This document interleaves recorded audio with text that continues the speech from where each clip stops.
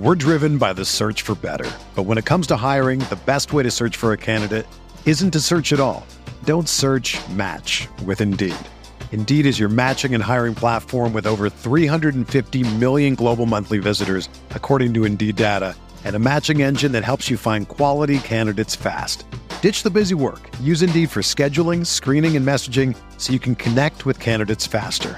Leveraging over 140 million qualifications and preferences every day, Indeed's matching engine is constantly learning from your preferences, so the more you use Indeed, the better it gets. Join more than 3.5 million businesses worldwide that use Indeed to hire great talent fast. And listeners of this show will get a $75 sponsored job credit to get your jobs more visibility at Indeed.com/Blue Wire. Just go to Indeed.com/Blue Wire right now and support our show by saying that you heard about Indeed on this podcast. That's Indeed.com/Blue Wire. Terms and conditions apply. Need to hire? You need Indeed. I want to tell you a little bit about the fine folks at ExpressVPN who have helped us out dramatically in terms of running this channel. What do I mean by that? Well, if you've used the NFL's American Game Pass, you've probably found that there's limited access to all 22 and also no live access to games. That's actually very different from the International Game Pass plan, which has both full all 22 footage and full access to games. So, I'm international, going to school, and Tyler and Steven are back in the United States, still finagling with that Game Pass to try to get the footage that they need to do the breakdowns on the channel. So I said, well, what if I get Game Pass internationally, and then you guys can use a VPN? And after that discussion, ExpressVPN actually came and said, hey, we want to partner with you guys. So that's been awesome to deal with them. They have been great for the show and have helped us pump out these breakdowns that we know you guys have been watching on the channel. And of course, when we talk about ExpressVPN, their uses go far outside of football. There's plenty of shows on Netflix in America that aren't available elsewhere and vice versa because, well, maybe that one's on HBO Max and maybe that one's on Hulu. So there's plenty of uses for ExpressVPN to get regionally based exclusive internet content. And so we want to let you go to ExpressVPN and explore yourselves. So that's why if you go to expressvpn.com/guilty, again, that's expressvpn.com/guilty, you can get a 3-month free trial on us. So that's our promise to you, and we know that you're going to love ExpressVPN just as much as we have if you're football fanatics like us. So if you want to see that really pretty Justin Herbert pass that you saw live on CBS that week again, but you want to see it in that beautiful all-22 and plenty of different camera angles, you can again go to expressvpn.com/guilty to start your 3-month free trial today.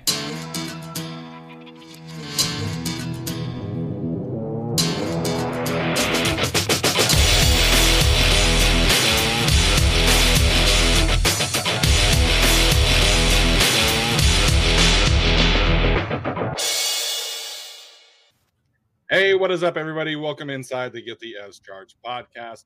Coming to you live after the Rams have clinched a berth to the Super Bowl, so we can certainly chat about that. But tonight we're going to be chatting about the Broncos and Raiders coaching hires, as well as reviewing the interior defensive line, edge rusher, and linebacker rooms as we have been doing the last few weeks. Kind of revisiting the season as a whole, which I think is always good to do, as opposed to just kind of hashing out what happened in the last week of the season. So happy to do that. My name is Stephen Hackett. I'm your host for those who are news. And joining me today from the COVID list is Alex Insdorf. Alex, how you doing, man? Still on there, but hopefully I'll be getting off in a few days. So excuse my voice. Yeah. So, we're wishing Alex well. Hopefully he's able to recover soon. It sounds like he's about there. So maybe a couple of days or more. So also joining me is Tyler with the fresh beard and the fancy schmancy Don't Shoot the Messenger nickname, which we'll get into today. But Tyler, how you doing, man? I'm doing well. Alex, whatever it takes to get out of exams, right? There's no exams. It's like February.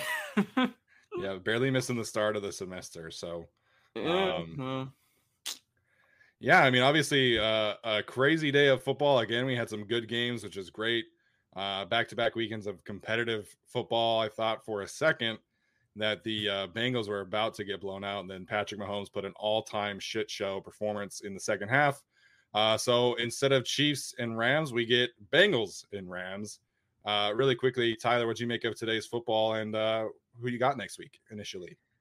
Oh gosh, I mean, so this week, I'm not saying I'm not I'm glad that the Niners didn't make it, but to me, you kind of have to sort of deserve it a little bit more. And when you don't really throw an touchdown the week prior, and you're throwing like one touchdown a week in the postseason, your quarterback, you're just not ready to go. And so for the Rams to make it, good for them. They went all in, so they deserve to make it.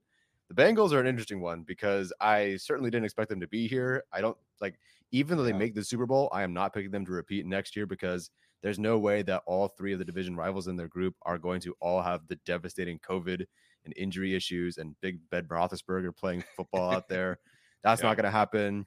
And they're not going to have the easiest schedule in the NFL. They're not going to play, the Raiders, the Titans, and then have, the Chiefs, who it was a very competitive game, or at least the Chiefs were competitive until they weren't. But honestly, good for them. Like, I think Bengals and Rams is a fun one. But I do think that the Rams, and I keep saying this about the teams that are playing the Bengals and they keep winning, much like the Raiders. Like, why do they keep winning? I don't know, but they just kept winning. But I do think the Rams are just like, they're just more talented. I think they sort of match up with them kind of well everywhere across the board. I don't really know that there's been a corner that's been able to really challenge like a Jamar Chase as much as someone like a Jalen Ramsey in this postseason. So I think that's going to be huge. And then obviously, that interior, Joe Burrow's been sacked 12 times this postseason, and Aaron Donald and Von Miller and Leonard Floyd are on the way. And that's got to be the worst case scenario there. And it's not like, they can mitigate it with like a really good run game or like Joe Burrow is going to get killed out there. The question is whether he can survive, and then whether his defense can bail out this team once again, as they have all postseason. Yeah, initially I thought the Bengals were obviously dead in the water. Did not think that they were going to mount a 21-3 comeback, but you just sort of start to see them win these possessions. Their defense comes up huge for them again. Did not see that coming at all. And I think the Rams probably have to be the Super Bowl favorite. I mean, it's in their building. They got a little bit outclassed today, and they're building 80-20 in favor of the Niners, but ended up winning the game. It should be a good one next week. I think that the Rams probably take that one, but we'll see what happens. Yeah, I think from an entertainment standpoint, like we could have had better, right? Like somebody pointed it out earlier, Bills Packers would have been super fun to watch. But this is a matchup that I think is good for the league. Obviously, I think the league wants a team in LA to be in Super Bowls, and obviously, we all wish that were the Chargers this year. But the Rams hosting the Super Bowl back-to-back years, where a team gets to host the Super Bowl, is kind of crazy. That's going to provide a lot of storylines for them. And then, I've been kind of shitting on Joe Burrow and kind of making fun of all the narratives and stuff like that. But I think the Bengals being in the Super Bowl is good for the league. I think we've kind of gotten away from it in terms of parody being like the coolest thing about the NFL because Tom Brady existed, I should say. But now you have this young team in the NFL that hasn't made a Super Bowl in 30 years. This is the first playoff win in 30 years and all that stuff. And I think this is good for the league. And I think, over the next few years, we're really going to see the AFC in particular get back to, being parity being the king of the NFL. As Tyler mentioned, if the Bengals were a wild card or missed the playoffs next year, like I wouldn't be all that surprised because Lamar Jackson was injured all year. Baker Mayfield was injured all year. But also if they were back here again next year, I also wouldn't be surprised. So I think the Bengals being in is good, as much as me and other Chargers fans have been annoyed at the Joe Burrow versus Justin Herbert thing. I do really think that this is good for the league, and I do think that it's going to be a fun matchup. Yeah, and it certainly challenges the way you can think about sports, where it's like, okay, you should only take an offensive tackle, in the first round over a wide receiver. Well, they only threw 3 passing touchdowns. The Bengals did this postseason. If you take out that screen pass, but there's an argument. You could obviously Jamar Chase got them to the postseason and obviously made plays. Can you tank and make it to the Super Bowl? Yes. The Bengals did that. Can you go all in, make the Super Bowl? Yeah. Can you turn it around in one offseason? Yeah. So I think there's so many discussions because of each of these teams. So it's really, really cool to see so many different narratives play out that, there aren't really the traditional sort of narrative is, build through the draft and retain your own guys. It's not always so simple like that. There's so many things you can do to get to this point, and both teams have shown that. Yeah, I'm really surprised with the whole Joe Burrow thing and how that's gone down on Twitter, and how there were actually Chargers fans who were rooting for the Chiefs today because of Joe Burrow. Like, y'all gotta calm down. I was never there. Y'all gotta calm down with that nonsense. All right, he got to the Super Bowl. Justin Herbert's good too. He'll get there one day. Y'all gotta stop letting Dan Orlovsky get in your head. Yeah, I was never to that point where I was like actively rooting for the Chiefs, but no. Like I said, I think this is good. I do think the Rams should be considered the favorites. The defensive line is going to absolutely destroy the Cincinnati offensive line, which I think is really going to be the key to that game. Because, I was on the Sewell side of that debate, right? Like, of course, I'm the offensive line guy, and traditionally speaking, you can get receiver play later in the draft versus offensive line play being more difficult in the draft, and I think that's a fine take. But the problem for the Bengals has been their interior offensive line. And now they have to try and block Aaron Donald for 4 quarters. So I think that's going to be a lot of fun to watch. I think Ramsey versus Chase is really interesting, especially because they've used Ramsey so much in the slot this year as opposed to playing on the outside. So that definitely is going to be interesting. And then, of course, we got the Utah connection, Matt Gay, Terrell Burgess, and Eric Weddle in that game. So, of course, I'm going to be having fun with that one. Much to Alex's chagrin. So, Alex, I promise this is the only time I'll be talking about Utah tonight. I'm vindicated on Jamar Chase, by the way. I was right. Yeah, that's a fun debate, and I think we'll see some of that pan out. So, that being said, we are going to talk about, like I said, what is happening in the AFC West. Of course, nothing has been made official yet on the Raiders side of things, but it seems they are essentially going to hire Josh McDaniels along with, I forget his first name, Ziegler, as the GM. They're going to try to do the whole Patriots West thing, which always works out well. There's been tons of examples of teams being able to replicate the Patriots and be able to figure it out and win Super Bowls. But again, not official. At least the GM hiring is official, coaching hire not.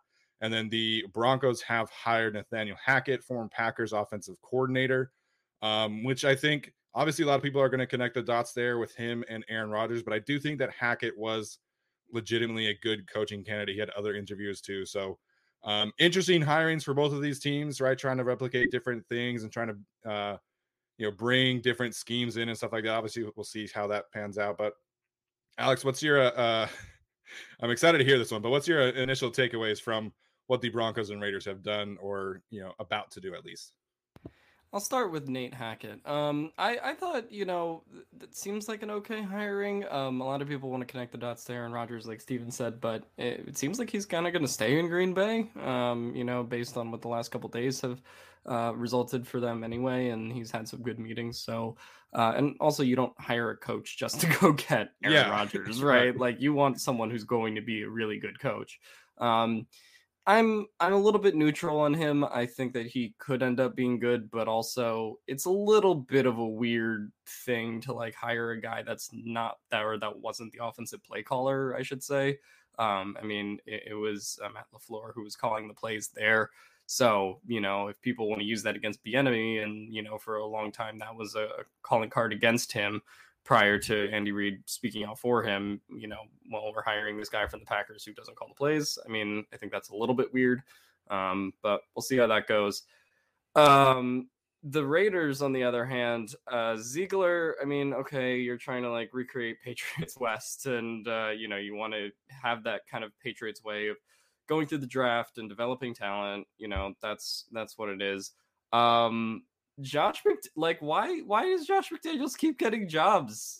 He keeps not being good at what he does, and yet he keeps landing jobs. The Patriots were bad on offense in 2019 and 2020. And this year, frankly, they weren't exactly great either. Yeah, they were top 10 offensive DVOA, but really were not an explosive unit. He was caught in a cheating scandal and then proceeded to go 2-8 after the cheating scandal when people figured out he couldn't coach anymore. Then quit on the Indianapolis Colts, and then, of course, has had his career resurrected by standing next to Belichick. I'm sure we'll enter an NFL offseason where Steve Belichick is a candidate at one point because he stands next to him. But I don't know. I think Josh McDaniels is just a total fraud. I don't understand how he keeps getting chances in the NFL. He should have been done after the cheating scandal, yet he's here. So I just think it's such a shame that they would go that way. But I guess hiring Josh McDaniels is a little bit better than giving $100 million to a washed up racist. That's true. I personally would not give $100 million to washed up racists. If I had $100 million, it's not the first thing that I would do. As for the Broncos, I'm at least glad they went with an offensive coach. There's some circles like, oh, Dan Quinn or whatever. Let's go defense again. And it's like, oh man, you guys are gonna go defense again. I don't really think your defense could have been a whole lot better this year. Yeah, and you guys didn't make the postseason. So them going offense is good. I was worried that they were going to get the either assistant or their actual offensive line coach over in Green Bay, because to me, the two things that the Broncos really needed to get over the top were a quarterback and an offensive line. And so for them to go get someone, they got Hackett, so to hopefully fix their quarterback situation. If they got the Packers offensive line coach as well, I mean, that would have been really kind of scary. Like, I don't want the Packers offensive line to suddenly make its way and be that good in Denver with a quarterback and that defense. That could be scary. So, whatever they figure out there, I don't know. Good for Denver, I guess. We'll see how it works out. As for the Raiders, listen, my dad can sell himself on anything Raiders related, even like John Gruden and all that. But he was out on this one. Even he was like, oh man, I really don't want this to happen. And it did. To me, I think this is personally, I think this is going to be you are here as long as Derek Carr is here sort of thing. I think there's better candidates potentially, but they want someone who can just walk in, is kind of established, is not a new, like no Brandon Staley types, a guy who's, been around and has all that sort of history, but he can kind of step in and probably get Derek Carr on the offense going faster than some of the guys who don't have that experience. That's the only way I can really look at it. To me, it's like it's not really a great hire, but go for it. If that works for you and your offense, you can sort of justify having Derek Carr and make that work for a little bit longer, go for it. I do feel bad for Bisaccia for not having that shot, but I also kind of get it. You kind of want to have someone who's either, younger or better on one side of the ball. Special teams coaches aren't that's not exactly, the way to go with the way this organization was headed. So, I'm not really too worried about either set of head coaches. I'm trying to say nice things in the off chance it comes back to bite me, but I'm not really. They're fine. They're fine. But McDaniels is definitely the worrisome one. Derek Carr, I mean, speaking of him, it's good that he's heading into the last year of his contract, and they hired the guy who drafted Tim Tebow and traded up for him to replace him. So, I mean, that you could, that's a great talent evaluator. Yeah, I think the whole thing with McDaniels is just a little weird because, I mean, typically we see NFL teams go in like the opposite direction when they hire new head coaches, right? Like that's what we're seeing with the Broncos. Like you could not be more different than Vic Fangio and Nathaniel Hackett. But I feel like McDaniels and Gruden, like at least are similar personalities. Maybe obviously I hope McDaniels doesn't have the racist emails and things like that. But from like a schematic standpoint, like they're gonna do similar things on offense. Like they're gonna keep things relatively similar on offense with Derek Carr, the two tight ends. That was like the thing that came out today is that McDaniels would want to really involve Darren Waller and Foster Moreau. And obviously I think that makes sense. And I think you have some parallel play between Derek Carr and Josh McDaniels. So I think that's a little weird.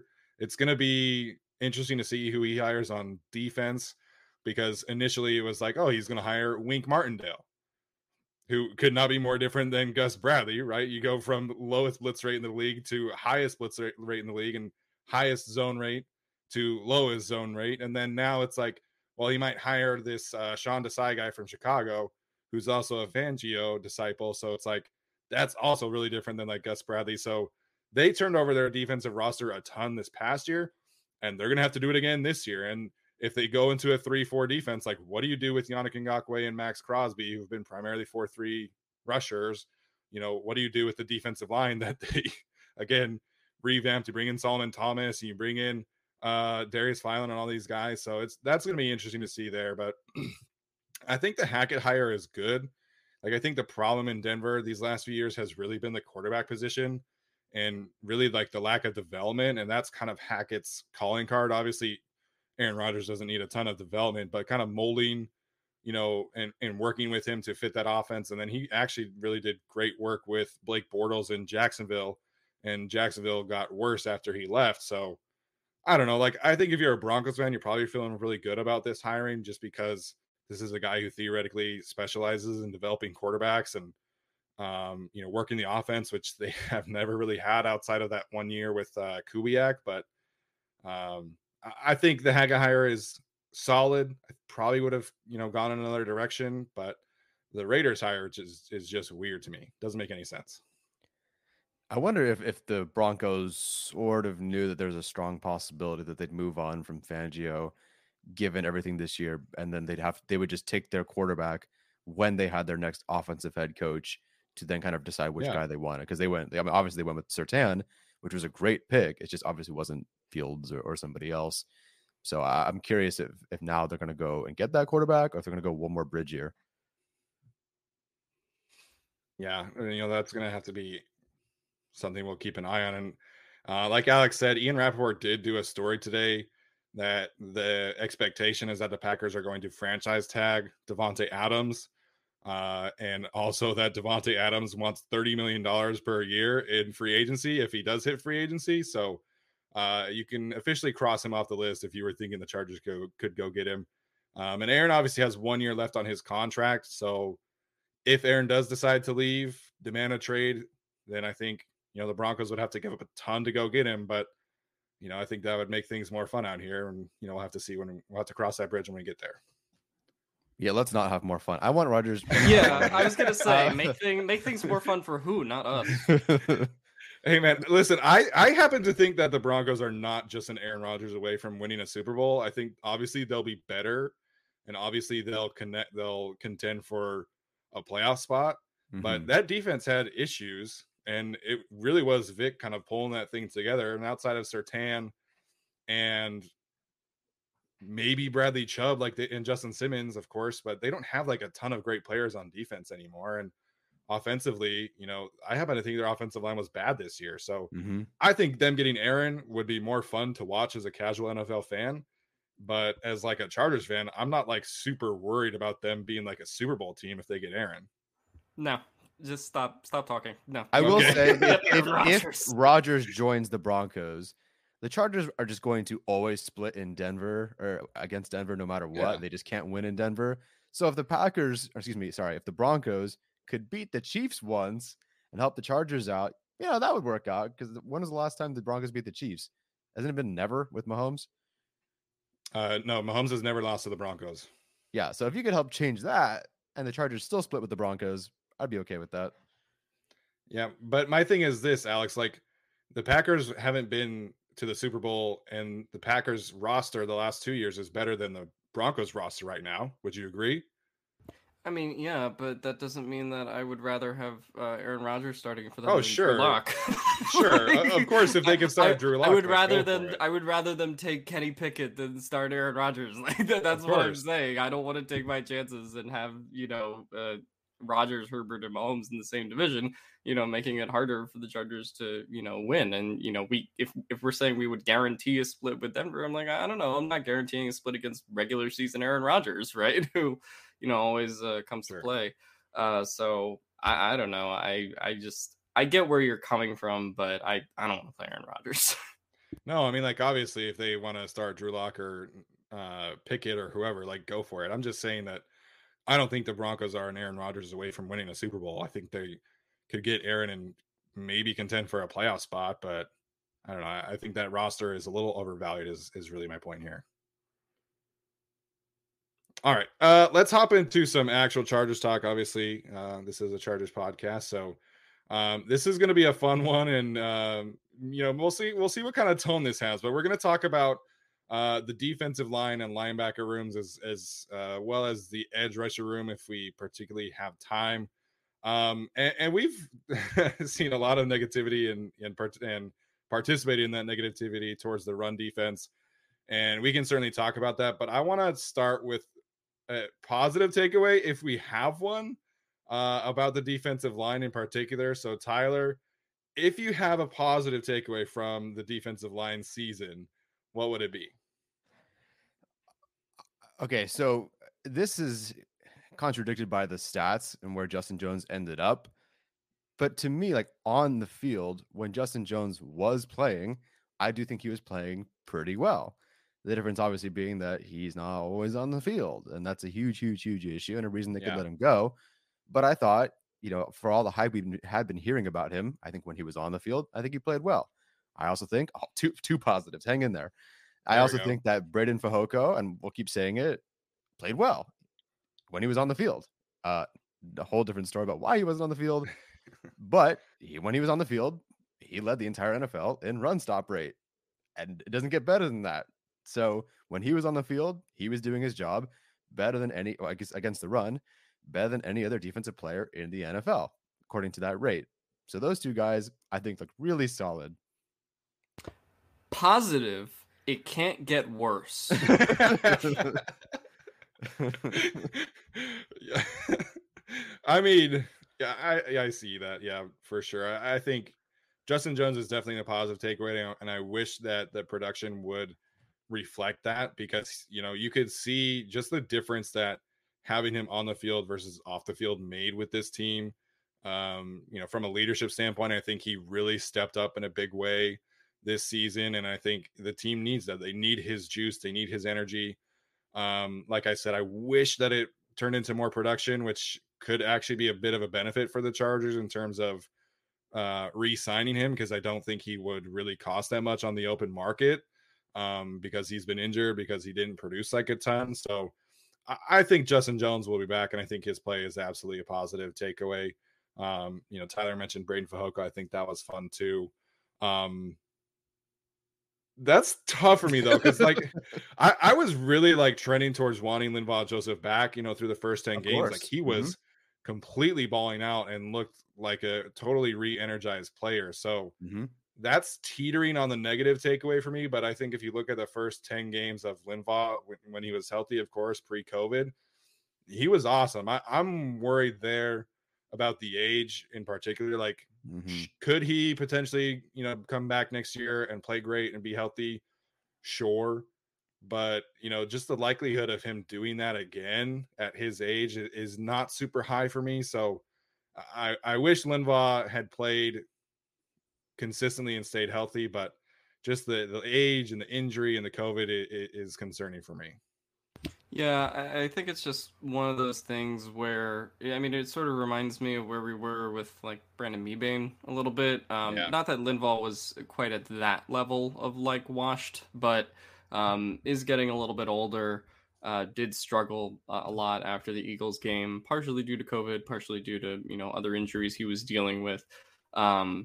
I just feel like that's one of those where you move on. And if you were to bring Linval Joseph back, it's just sort of what do we mean by defensive line improvement at that point? Because then we're running back Linval Joseph, Jerry Tillery, potentially Justin Jones. And then, we're kind of back at square one at that point, unless you go draft or, make a big splash free agent signing. I think you have to let him walk. I assume Christian Covington probably isn't back. I think Justin Jones is the big question mark, and I see it from both standpoints where you can kind of say, well, there was incremental improvement, and I do believe in rewarding, guys who produce on rookie contracts, right, and guys who are continuously getting better. And for someone who was a third-round pick and is playing a lot better than someone who was a first-round pick on that line, I think that's worth pointing out. I do think he deserves a second contract. Whether or not he's going to get one is going to depend on obviously what they do with Kaiser White, who we'll talk about a little bit later, and what they do with the rest of their free agent decisions as well. So I can kind of see the argument for both sides of re-signing Justin Jones, but to me, I would currently, as it stands, make the decision to re-sign him, and also go get your Akeem Hicks, your Sebastian Joseph Day, as people have been talking about, and try to kind of boost the defensive line in free agency, because it does need one outside of Justin Jones and outside of the guys that are currently free agents or on the roster. Yeah, no, I expect them to put their money where their mouth is and really revamp this line and add some depth. The big question here, as Ryan points out, is Jerry Tillery, is the former first round pick. Obviously, I was much higher on him potentially breaking out than most. That was a big swing and the miss for me, and I will own that. And unfortunately, I was wrong.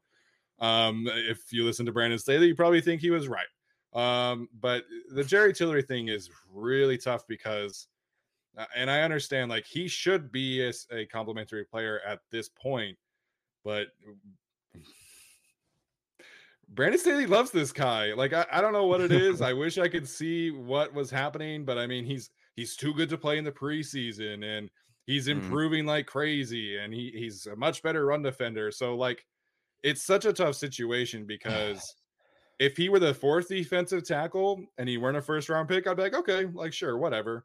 But he is a former first round pick, and he is probably starting. And like, whoever they sign or draft, like, I'm sorry, like, Jerry Tillery is going to be starting alongside whoever the nose tackle is and Justin Jones if they bring him back. Like, they're not benching Jerry Tillery until they absolutely have to, which is just, it's really unfortunate, but that's kind of how I see it. Yeah, there's a lot of smoke to the fire that Tillery is this favored child sort of thing. I know earlier in the year, Stephen, you had heard that he was the golden child. Then Joe Reedy comes out and you're right. And then Joe Reedy comes out and uses a similar phrase on Twitter, which I thought was really interesting. And then you and I, Stephen, both in separate conversations, heard about accountability being an issue. And I'm hearing that word getting brought up, accountability. Now, I think people can say, well, the general manager is making the coach do this. I guess that's possible. And there are all sorts of theories and, conspiracy or not. But it does sound like accountability is the issue. And to me, that does kind of come down to coaching, especially on this interior defensive line where you see that they've, like, it's not like they didn't have a preseason for Tillery before, but like them letting Tillery sit out feels kind of like a coaching thing. The way they've manipulated the interior defensive line roster, cutting a Telesco pick to bring in Staley's guy, that kind of feels like a coaching thing to me. So it's been an interesting conversation. Some of it you can see, some of it just with conversations you can hear that accountability is a real issue. And it does sound like Tillery is going to start. So the other word that gets brought up that I thought was interesting was reconstruction. And that's that, if Tillery's the word that I was told, reconstruction. And if Tillery's the starter, obviously, to me, reconstruction means that Joseph and Jones are both gone, in my opinion. And I think that does make sense. One, because Joseph and Jones are unreliable at this point, whether it's health, age, or both. They made plays, but they can't be counted on for 17 games in a run. Steven, as you pointed out in your free agent video, it's a deep free agent group for defensive tackles.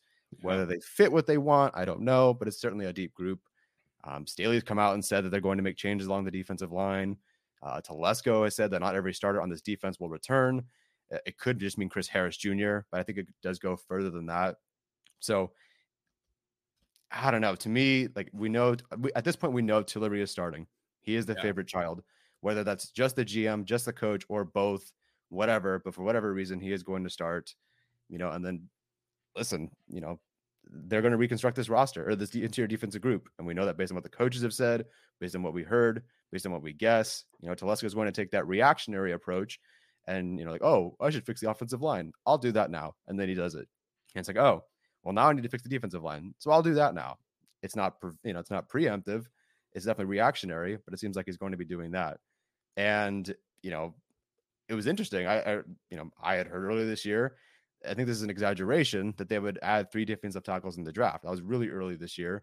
I do think that's an exaggeration once you factor in free agency. But I mean, they have 11 picks. They need a nose tackle. They need a defensive tackle. They need someone to replace Covington, some sort of backup or late rotation guy. So they may not add 3 defensive tackles in the draft, but I think adding 3 overall, in general, could make sense at this point.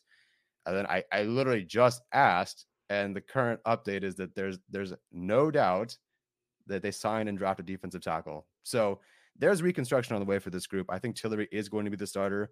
I think he's the penciled in starter. There's no accountability. He is going to be the starter regardless. And I think the next 2 guys on the other side of him, or next to him, are not going to be back. So I think big changes are on the way for this group, except for the guy that most of us want to get rid of. It's great stuff. It's awesome. Look at Asian Rappaport over here, just dropping scoop after bomb after scoop. I mean, it's great. No, I don't know. the thing with Jerry Tillery is, he's going to start, like Tyler said. And I sort of think the problem is, like, can you have a good defensive line with him playing 70 or 80% of the snaps? And I ask this because Jerry Tillery is a bad run defender. Like, he's an okay pass rusher, right? Like, and I get why Staley likes him. He people mentioned, the hit on Mac Jones and, the energy he brings, and he can get into the backfield and make some plays. I don't think there's any disputing that. But like he's such a liability in that regard because he's getting easily pushed around in the trenches. And I don't know how you, I guess this is the challenge going forward, is how do you get that pass rush production while also not sacrificing the things that the Chargers really struggled with this year, right? Which is stopping the run. So, is Jerry Tillery's, let's say he, breaks a sack record and gets 5 sacks next year. Let's say he gets 5 sacks and ups his production and pass rushing stats. Is that worth, I guess, the, drawbacks of that, which are you're going to give up a lot of, rushing yards unless you really improve everything else around him. And even in that scenario, he could still get gashed in the run game. So, like, I don't know. I've come to terms with the fact that Jerry Tillery is going to be on this team for at least 1 year. Pray to God it's not more and they don't pick up the 5th-year option. But, like, I just don't see how you can have a defensive line. I think you can have a defensive line that is above average good, but, like, I don't think you can have a truly elite defensive line with Jerry Tillery on it, because I just think he's taking up space and he's going to lose in the trenches, like, very frequently. And we saw that a lot in games, unfortunately. So for all the upgrades in pass rushing production that you could get from him, I just think it's hard to, like, throw Sebastian Joseph Day in there, Keem Hicks, but I don't really get how you improve it when you're going to be asking Jerry Tillery to still play that amount of snaps in that volume. Yeah, I think certainly it can improve, but it's going to be like starting Storm Norton at right tackle for 16 games, right? Like it's this basically the same thing. Maybe Tillery's probably a little bit higher tier than Storm is, and I would think so, but my biggest issue here is kind of what Craig is pointing out in the chat, is that if you use Tillery as a situational pass rusher, then I'm fine with that. But Jerry Tillery had logged more snaps this season than both Joey Bosa and Uchenna Nwosu along the defensive line. Of course, they play different positions, but Jerry Tillery is playing 80% of the snaps. That's kind of ridiculous. And that really counteracts the whole, like, aspect of defensive line. Like, you want to keep your guys fresh. You want to have a rotation. And of course, some of that is being able to rely upon, the players behind him, which we never really saw. But I think my biggest issue with, like, revamping this and going forward is, are we ever going to see them actually have, like, a true rotation? Or is this always going to be Tillery or 1-3 technique playing 85% of the snaps, 80% of the snaps, which just, you don't see that along, great defensive lines. I mean, we just saw the 49ers have a great defensive line. And, they're rotating 8-9 guys in there. They're rotating DJ Jones and Arden Key and Eric Armstead and, like, all these guys. And the Chargers are just like, all right, well, here's 70 snaps of Jerry Tillery. So I think the defensive line can absolutely improve. Like, I think if you get a Sebastian Joseph Day, Akeem Hicks, we'll see who they draft and things like that. Like, it can improve. And I don't know how much of an improvement this team truly needs, like, to reach its ceiling where we want this team to go. But my biggest issue there is a rotation, because in an ideal world, like, let's say you sign Sebastian Joseph Day, re-sign Justin Jones, hopefully add somebody else via the draft or free agency as well, and you have Braden Fajoko, that gives you 5 capable bodies, but you need to rotate those guys. Like, you can't just keep having this same lack of rotation where your backup nose tackle is playing 7 snaps and your backup 3 technique is playing 20 snaps. Like, you need to have a healthy rotation there, which I hope is something that improves. Yeah, well, that's why they tried to bring Banks on to make that rotation really good. Just don't even need. I mean, yes, the Rams have Aaron Donald, but they also have Greg Gaines. They had Sebastian Joseph Day, Ashawn Robinson, like, these guys that just go out there and do their jobs. Are they the biggest names and the biggest stars Are they Vita Vea? No. Are they Aaron Donald? No. But there's guys that just go out there, rotate, and do their jobs.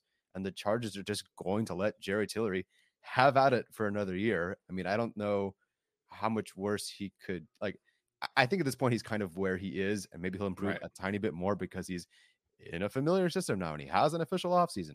The same things we say all the time. Yeah. But like, it's just they're gonna rock with it, and this whole year really is about them rocking with their first round picks.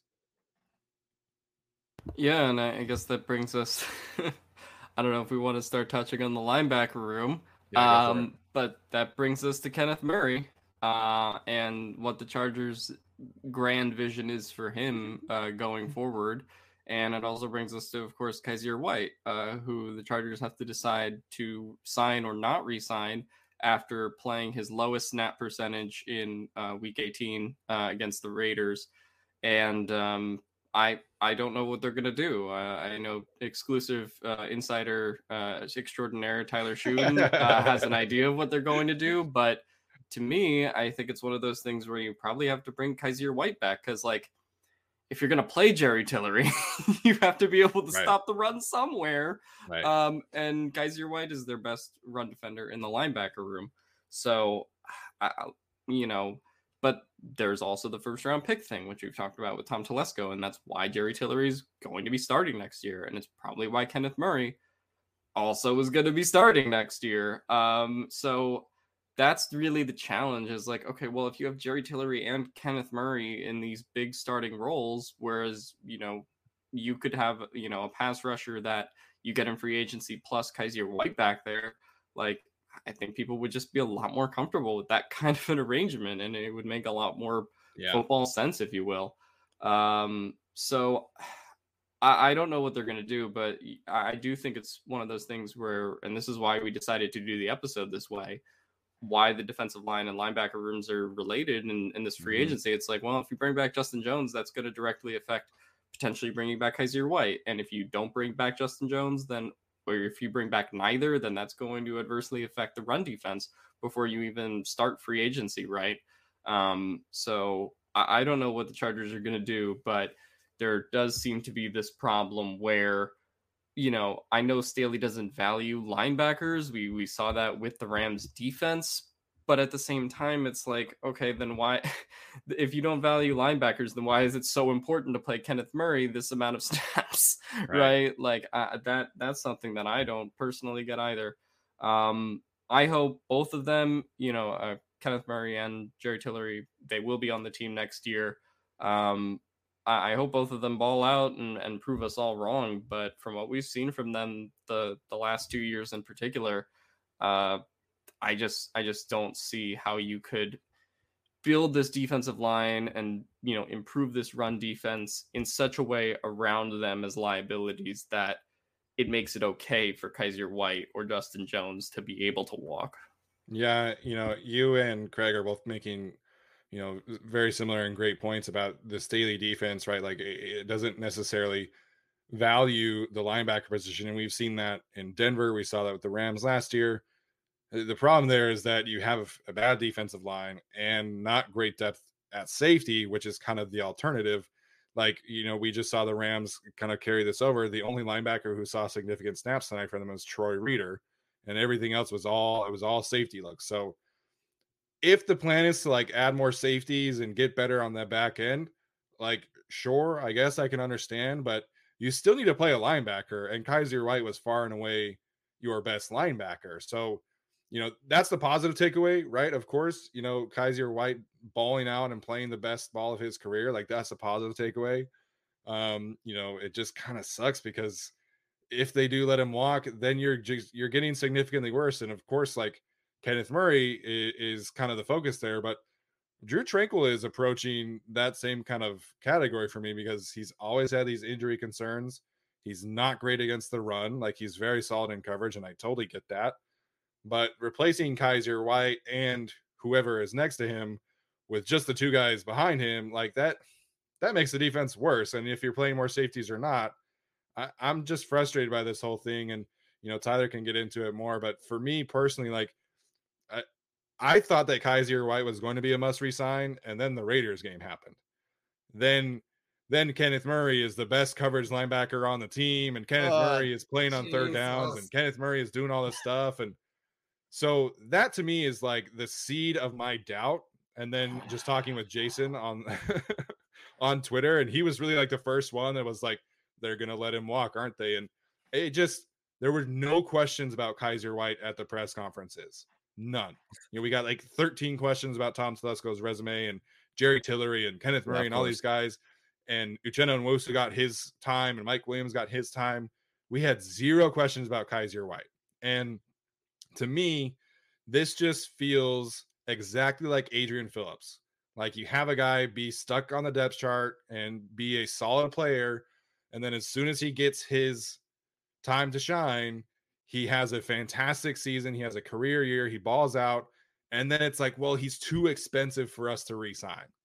And it's like, are they really though? Like Adrian Phillips walks for pennies. And I think Kaiser White will get more money than Adrian Phillips got in New England. But it just feels like very similar vibes. And again, if White had played the entire game against the Raiders, and if we had gotten some Kaiser White questions at the press conferences, I would probably feel very differently. But right now, it just feels like Adrian Phillips 2.0, and it sucks. I hate it. Yeah, I hate it too. And going back to the Jared, why we're connecting these episodes or these two position groups, I think Kenneth Murray was kind of at a, put at a disadvantage, and the coaches did him a disservice last season by moving him around. And part of that was out of necessity. They had to find some sort of role for him. Again, partially that first round bias sort of thing. But now they're going to, it seems like, keep Jerry Tillery there in that starting role. And I think the interior could be better. Like if they draft someone good and they sign someone who's good, I think Kenneth Murray would be in a better position. But right now, if they don't do anything about Tillery, you're going to have some of those issues. That's not going to help Kenneth Murray on the next level. And so I think they're already setting him up for more failure by just being like, I don't know, same group and good luck. So, okay, this Kaiser White one's been fun. And I think the day after the Raiders game, I think we all were like, well, what does that mean for Kaiser White then if Kenneth Murray is out there? And they clearly showed that Kaiser White was the 1B. It's not like Kaiser White was hurt. It's not like he'd been playing poorly. It's not like there's really any reason to not have him out there, except for that Kenneth Murray guy. So I guess first I want to talk about it on a why it makes I want Kaiser White back. The idea of having Murray and Tranquil out there right now does not sound good, and they have not done anything yet to address the interior defensive line. So right now that sounds really scary, but okay. So let's talk about why White wouldn't return, even though I disagree with it. One, it does seem like if the interior defensive line is being reconstructed with the draft, whatever, and if you have to play Mike Williams and Uchenna Nwosu, you have, like we talked about, you just can't always pay everybody. Like somebody is not going to return. Like even if you liked everybody, you offered everybody, someone is just going to get more money somewhere. I was even talking to Arjun about it, and he agrees. Like paying off-ball linebackers typically $8 million or more just isn't really worth it. And as Craig pointed it out, Alex pointed out, in this defense, they're not exactly a priority. So taking that $8 million and giving it to a right tackle or defensive lineman, part of it going to an edge rusher, that is technically more valuable. Another team could obviously throw the bag at him. I want to say it was Popper last year who said that the Chargers were interested in keeping Henry around, but then the Patriots were like, here's $13 million a year. And the Chargers were like, never mind. That's another position where it's not a super valuable position. You want him back, but not at that. Now, White's not getting $13 million a year, I don't think. But Telesco won't exactly just sit there and be like, well, I'll just keep upping the price, and paying with this fun money. Yay.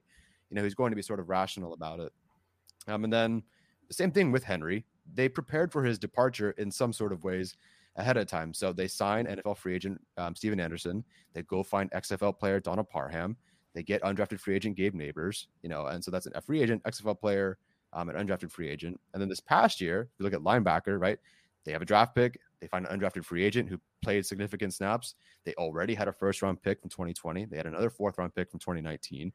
So they were definitely preparing for it in the same sort of way that they prepared for Henry's departure. And with Henry's departure, they also just brought in Jared Cook, and they drafted Trey McKitty, and that's how they kind of worked with that, position group that isn't super valuable, but you can kind of make it work with a rotation, I guess. But then, yeah, like you said, this is all speculation until we get to the part where Kaiser White went from 100% of the snaps, 100% of the snaps, 100% of the snaps to 71% that last week. And you and I were out, Steven and I were sitting there live going, what is happening? Did someone get hurt? Is there a concussion, equipment malfunction? Is there anything?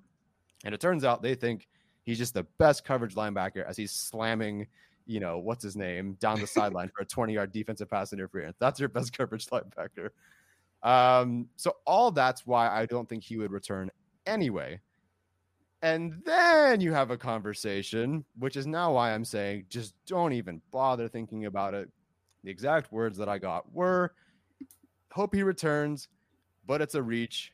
You have a first-round linebacker you paid last year. The only option is to go draft one. So, yes, I don't think he would return to this point anyway, but that is obviously not that great. So when you have that conversation, when you're confident he's gone anyway, that's why I'm very confident that Kaiser White is not returning. The word is reach. It is not, an impossibility that he returns, but the word currently is reach. And based on their needs, based on the way they see him, they value linebackers in this defense, based on having Kenneth Murray and the bias that they've shown to first-round picks. Based on that conversation, I don't think Kaiser White is back next season. If he is, awesome. Again, the word is reach, not impossible, but it doesn't sound like he's returning. And that is really frustrating because you go from Jerry Tillery, first level, to Kenneth Murray, second level, and you're trying to make this run defense work. And I just don't know if it will. This front seven is really concerning to me. They're going all in on their first round picks this year, including Mike Williams, who they're going to pay a lot, and Derwin James, who they're going to extend, which is fine. Obviously, Derwin James, he deserves it. But, they're going all in on the first round picks, and that does include two guys who contribute to the run defense being as bad as it is. And that might be the reason that they don't make the Super Bowl or this game or that, whatever. They're all in on these first round picks, and Kaiser White is going to be gone, and he's going to go somewhere. Maybe the Rams, maybe Green Bay. I know there's cap issues, but smart teams figure it out. He's going to go be an all-pro somewhere, and we're all going to regret it, just like we kind of always do.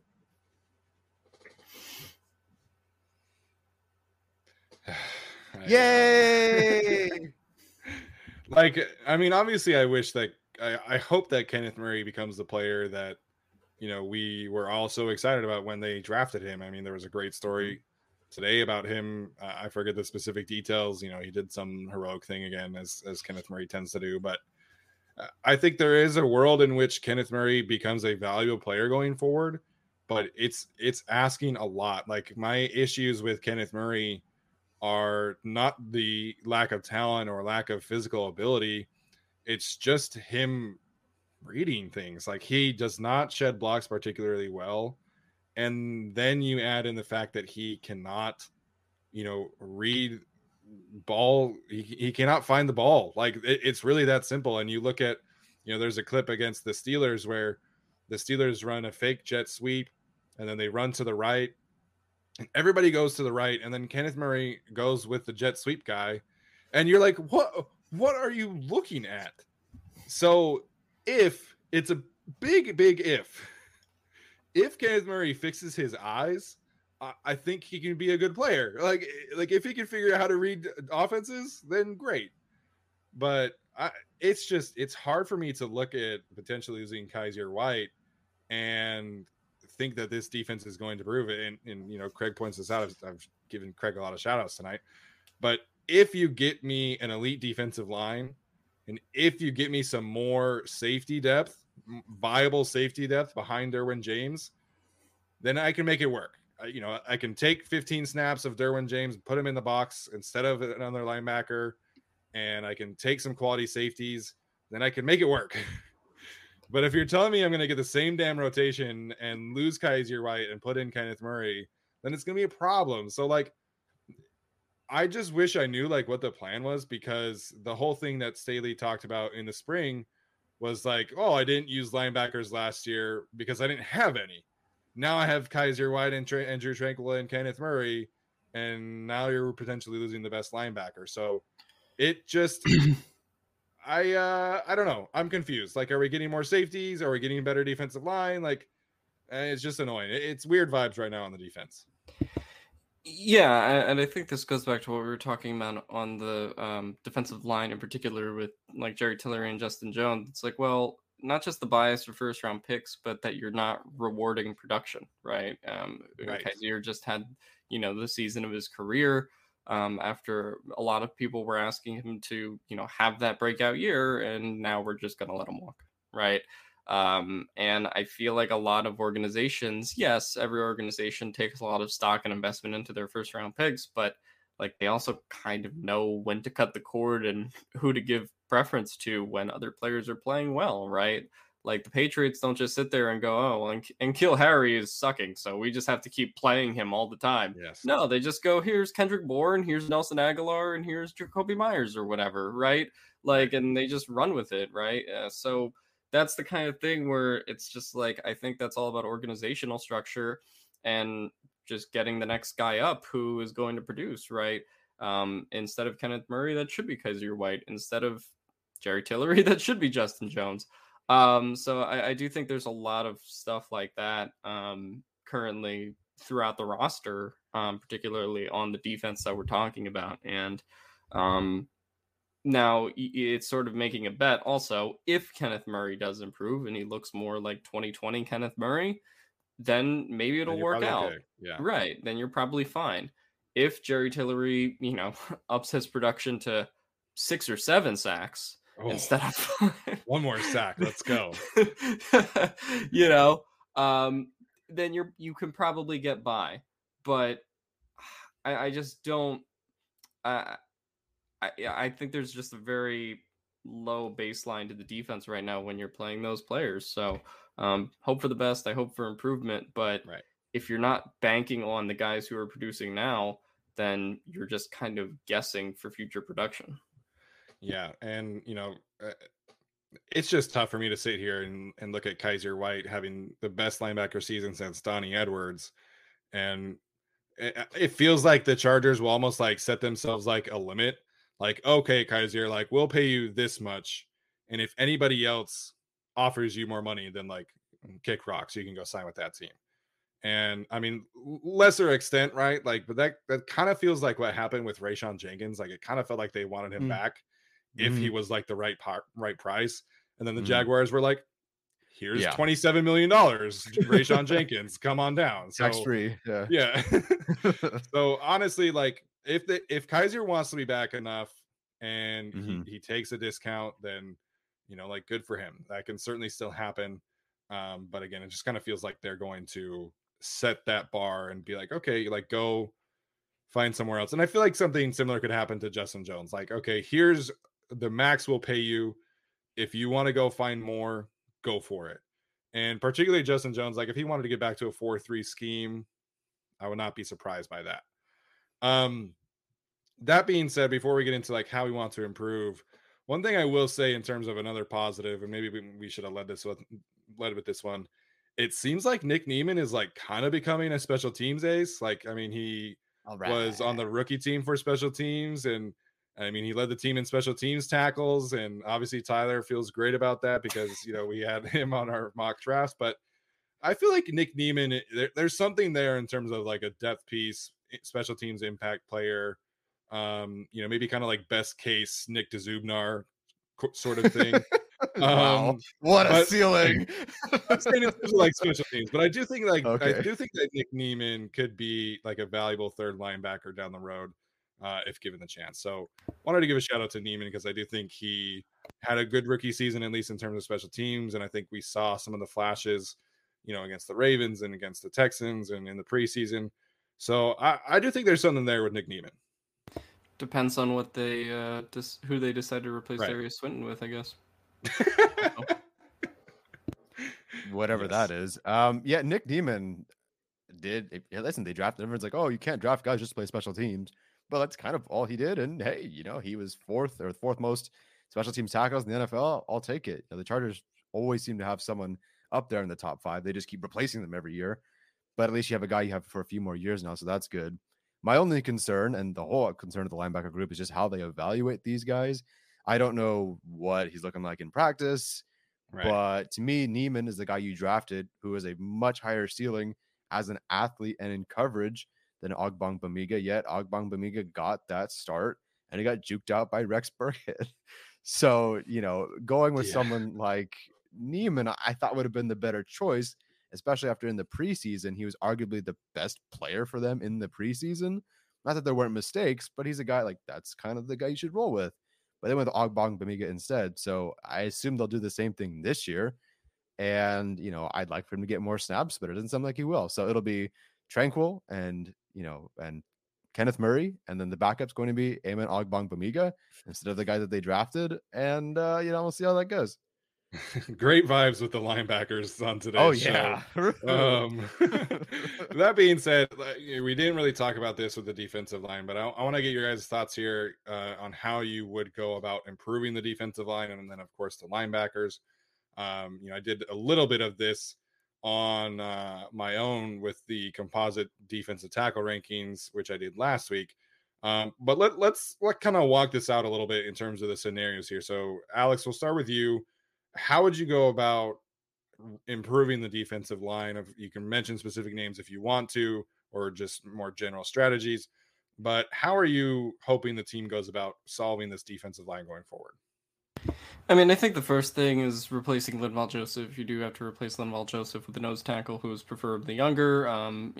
Everyone's talked about kind of all the guys that we've mentioned potentially in the draft. If you want to go the route of a Jordan Davis, if you want to go the route of a Sebastian Joseph Day, whatever that route sort of ends up being, I do think that's the first kind of priority you have to do is figure out who's going to be that nose tackle in this 3-4 defense. Then I think outside of that, figuring out what role Jerry Tillery is going to play. If he's going to be a starter that's going to play 70-80% of the snaps, or is he going to be a rotational pass rusher? Because I think that really determines what the ceiling for this defensive line is.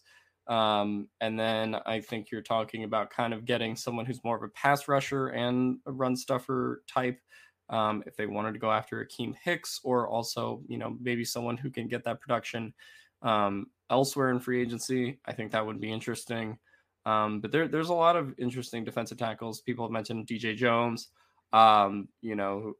who's balling out himself, just had a good game against the Rams. So we'll see what happens going forward. But for me, it's just about getting more talent, sort of replacing the guys that they currently have right now that led to a 28th ranked run defense. And I do think there's a conversation to potentially be had about Uchenna Nwosu. I don't know if they're going to re-sign him, and we haven't talked a lot about edge, but it is an interesting edge free agent class. Someone like Von Miller is going to be a free agent. You do have Jadeveon Clowney if you wanted to boost the run defense on the edge. If they were to move on from someone like Uchenna Nwosu.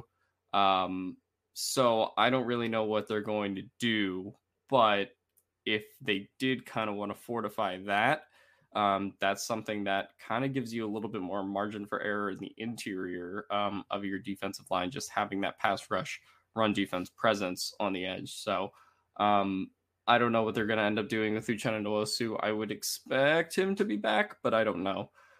So I think figuring out the edge spot opposite Joey Bosa is going to be particularly important as well, especially in the event that they decide to move on.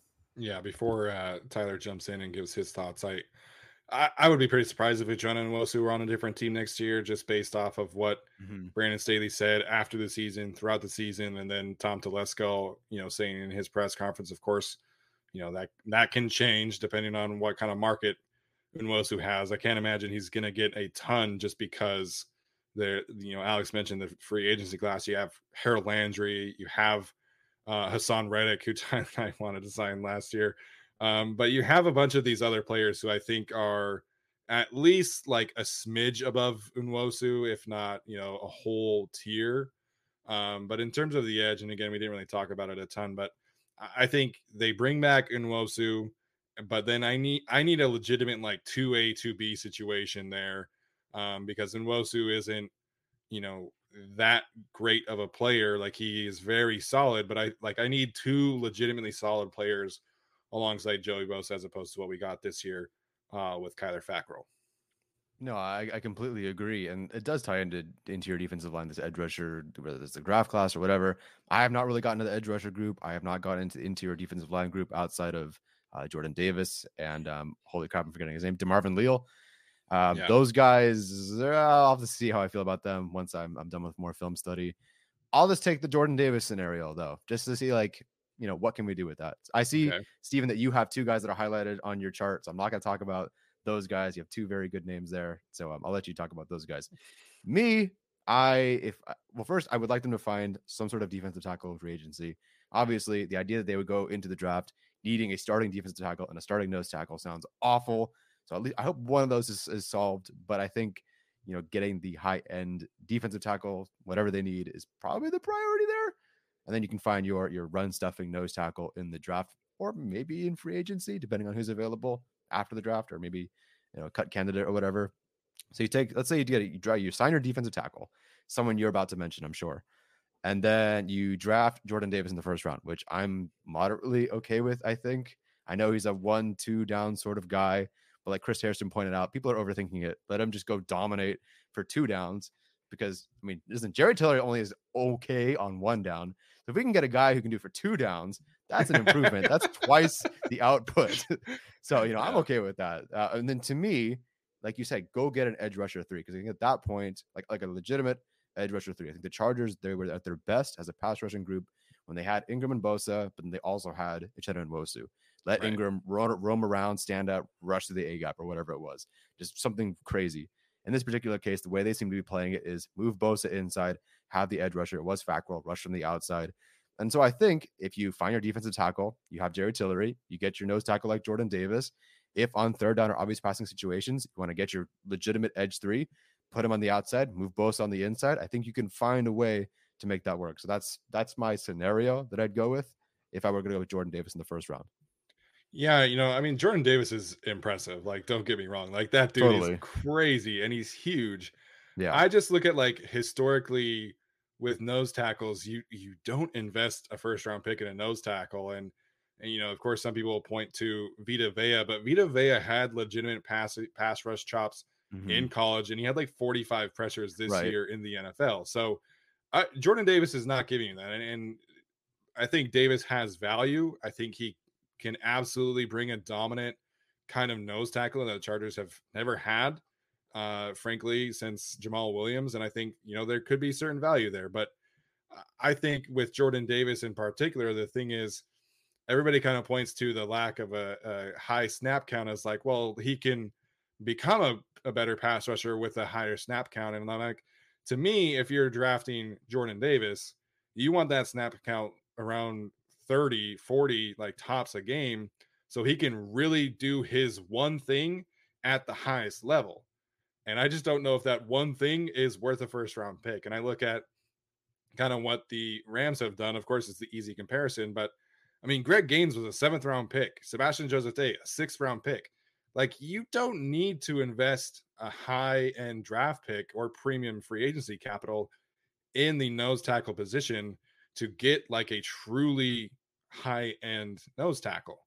So that really is my thing. If it comes in free agency, if they do sign Sebastian Joseph Day, I think his Pro Football Focus projection is a little rich, and I think his over the cap projection is a little low. PFF has him at 3 years for $10 million per, and over the cap has him at 1 for 2.5. So I think that probably is somewhere in the middle there. If they want to sign in, that's great. I know a lot of people are a little worried about the injury. So in terms of the nose tackle, I'm not investing a ton of capital there. I think you could sign an Austin Johnson, who I think, I wanted them to trade for. And I think that him and Brain Fehoko, I think that gives you enough at nose tackle. So really where I would prefer to see them focus the resources are at the 3 tech and at the 4i. And if that requires moving on from Justin Jones, then fine. But they need to get better than Christian Covington. They need to get better than Jerry Tillery, and they need to get better than Justin Jones, frankly. So everybody really is focusing in on the nose tackle, and I get that.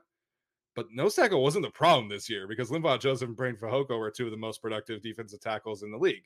The problem is the players next to them. So that's kind of where I'm focusing on. I think, in terms of draft prospects, I have a pretty high grade on Travis Jones from Connecticut and Neil Farrell from LSU. And I think you can get those players in the 3rd, 4th round, 5th round, and I think you can be fine. So I would prefer to sign a high-end free agent at the 3 tech 4i and then also draft somebody there, whether that's Devontae Wyatt or I forget his name from Alabama. I think he goes by Phil Hilarious. I forget his name. Federian Mathis. That's the one. So I think that's the move. If you're going to invest heavily in the defensive line, is not the nose, it's the other two positions.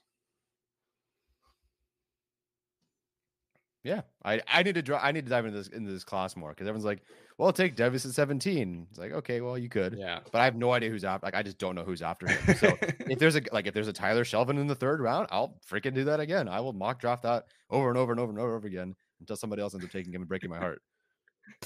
Man, yeah, we love Tyler Shelvin. I think the most interesting thing, I mean, we talked a little bit about edge, but I think it's going to be what Uchenna Nwosu costs relative to what the rest of the market costs, because obviously there's a lot of edge projections. We sort of projected Uchenna Nwosu would be around 12 mil a year, or somewhere around that. Let's say someone like Von Miller were to become available, right? And then, would you rather have him on a short-term deal or Uchenna Nwosu potentially on a 3 or 4 year deal, right? For around the same amount of money. Or, obviously there's now Chandler Jones won't be that inexpensive, but there are stopgap options you can kind of get in that regard, as opposed to re-signing Uchenna for that much money. So I'll be curious to see how much Tom Telesco values the edge position, and also if he's kind of willing to go all in, speaking kind of as a parody of the show at this point. But I don't know. I think that's the one thing that people aren't talking about as much, but we'll see, because obviously everyone's talking about defensive tackles and how he can improve them. Yeah, I mean, if they want to invest in a high-end edge rusher, this offseason, whether that's Von Miller or Jadeveon Clowney and Uchenna Nwosu, I think they have the money to do that, especially if they're going to sign one of those players on a short 1-year deal. So I know the emphasis right now is all in Jordan Davis and solving the nose tackle position. I think it's the other problems there. So, I haven't studied a ton of like 3 tech, 4 techs. I know Tyler really likes DeMarvin Leal. I really like Devontae Wyatt. I think you could also sign, a Larry Ogunjobi, depending on how his health is. Maybe Folurunzo Fatukasi becomes available. So you guys are just making these names up at this point. I wish I had to practice that one, man. I had to look up how that guy's name was pronounced. So, wow, this is going to be a crazy draft season. I know. BJ Hill would be fantastic, but after today, I'd be surprised if Cincinnati let him walk after he essentially won that game today. But yeah, in terms of the linebackers, really quickly, if they do lose Kaiser White, and they want to add a veteran there, I think a sneaky pickup there would be Alex Anzalone from the Detroit Lions. Of course, was with the New Orleans Saints for a few years with Michael Wilhoit as his position coach.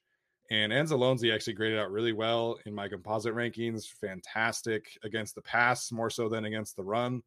So I could, see something there. And then Quan Alexander is the other one there that's connected to Michael Wilhoit from his days with the Saints also. So everybody's going to ask me about Devin Lloyd. I'm sorry, Alex. People are asking me. So I'm not investing a first-round pick in a linebacker as much as I like Devin Lloyd or Nakobe Dean. I think this team has too many other needs at premium positions. But of course, if the team drafts the best Utah player in its program history, I will be very happy. Oh, I'll talk about Devin Lloyd. You mean future Eagle Devin Lloyd? Oh, you can't, that's a waste. You cannot put him in that conservative ass coverage scheme and expect to get the most out of him. No, absolutely not. Rebuttal. All right. Yeah, people are talking about DeMarvin. It's Leal? I think it's Leal, yeah. Okay, so I don't know. People are talking about DeMarvin Leal in the comments. I'm not sure how I feel about him. You can see the hand usage is great. You can see that there's a pass rush. I messaged Steven. The first play I saw of him was against Kent State, and it was an edge rusher. I'm like, wait, who am I watching?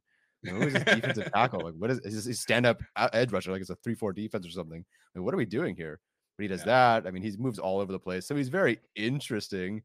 I don't know how I feel about it. Like, unfortunately, I watched Jordan Davis and then I watched Leal, who's much better pass rusher. But it's like, oh, that's okay against the run. That's a big, big, big difference. Yeah. So, is he bad against it? No. Does he flash? Absolutely. He's got good pass rush moves. He's quick. But I don't know how I feel about him just yet. And I don't know if I like him at 17 all that much, but the projections are good. Yeah, that was me watching Andrew Booth and Khair Elam, and then watching Roger McCreary just stink it up and be a passive ass tackler. Yeah, I remember reading one of your guys' tweets. I don't remember whose composite rankings it was, but you could also take a chance on a linebacker who I think can grade well into a contract potentially in the future, right? Like I think Alec Ogletree would probably be like a pretty decent addition. Talk about the Rams and Brandon Staley connections and how that works. Micah Kaiser, free agent. So that would kind of be an interesting way if they decide to go that way.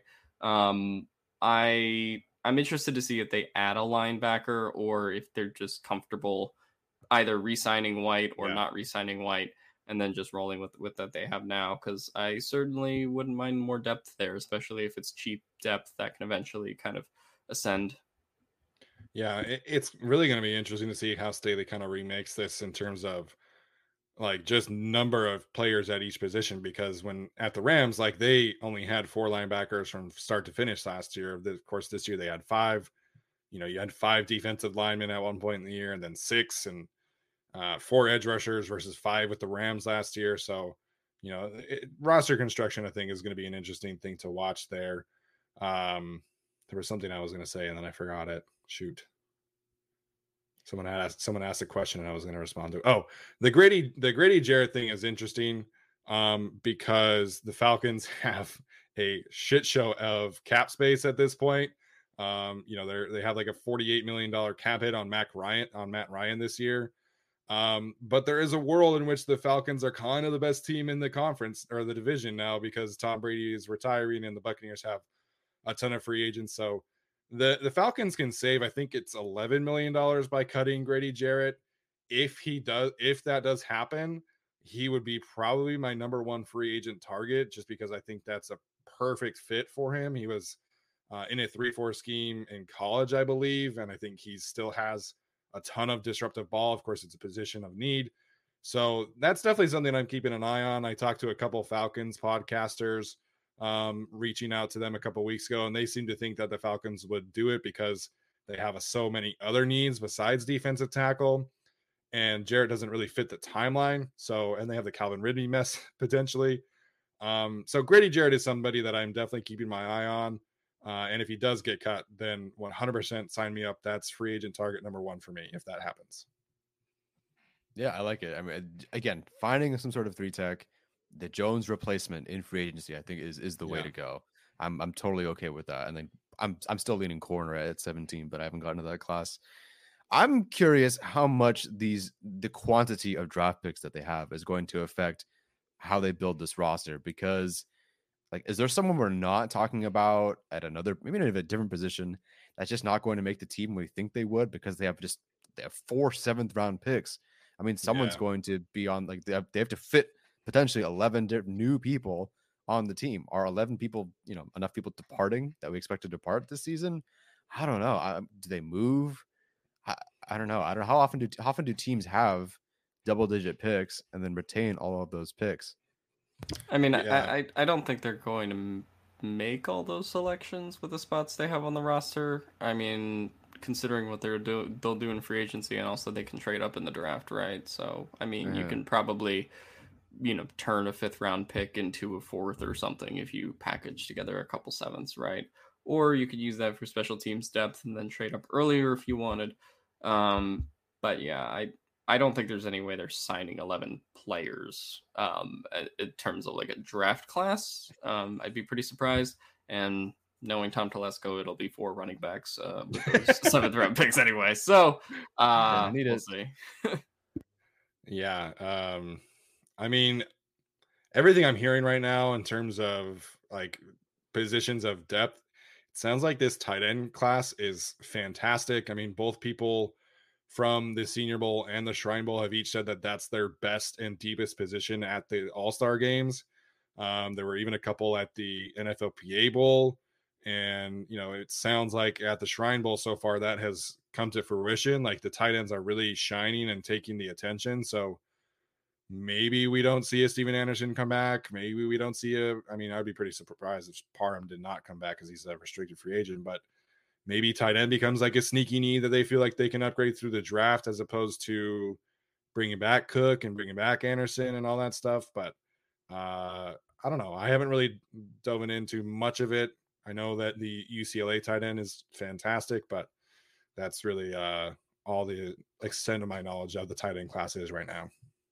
I'm generally mostly irritated that I have to actually watch running backs, tight ends, and linebackers this draft class. Yeah. And I haven't focused it much in on Trayvon Walker either, but that guy is absolutely a first round pick. And that dude is a monster along with everybody else along that defensive line. All right, guys. Any final thoughts on the defensive line or linebackers? And then we'll head out for the day. No. All right. So that's going to do it for us today. We're going to have some fun conversations this week. Of course, talking with some draft analysts from here on out, getting some of their thoughts on the Shrine Bowl and Senior Bowl. Hopefully that is coming in the next few days, but we'll see. As always, if you are listening to this on a podcast platform of your choice, please leave us a rating or review. If you are watching this now, please like the video, comment, subscribe to the channel. We do really always appreciate that. So that's going to do it for us tonight, guys. We'll see you next time. Everyone is talking about magnesium. It's all you hear about. But why? What do we know about magnesium? Well, magnesium is the number one mineral that 75% of Americans are deficient in. If you are a woman over 35, magnesium will help you rediscover balance, energy, and vitality. Magnesium supports more than 300 enzymatic reactions in your body, including those involved in hormonal balance. From functional medicine doctors to mental well-being and female hormone experts, we all know that magnesium is the one mineral to improve all aspects of well-being and health. But which one? Magnesium Breakthrough from Bioptimizers, the trusted choice recommended by leading experts with 7 best-absorbed forms of magnesium to ensure your body receives the support it needs for overall well-being. Go to bioptimizers.com/balance today and use code BALANCE10 for 10% off. Support your journey to wellness at bioptimizers.com/balance. Magnesium Breakthrough from Bioptimizers, your foundation to optimal health and vitality.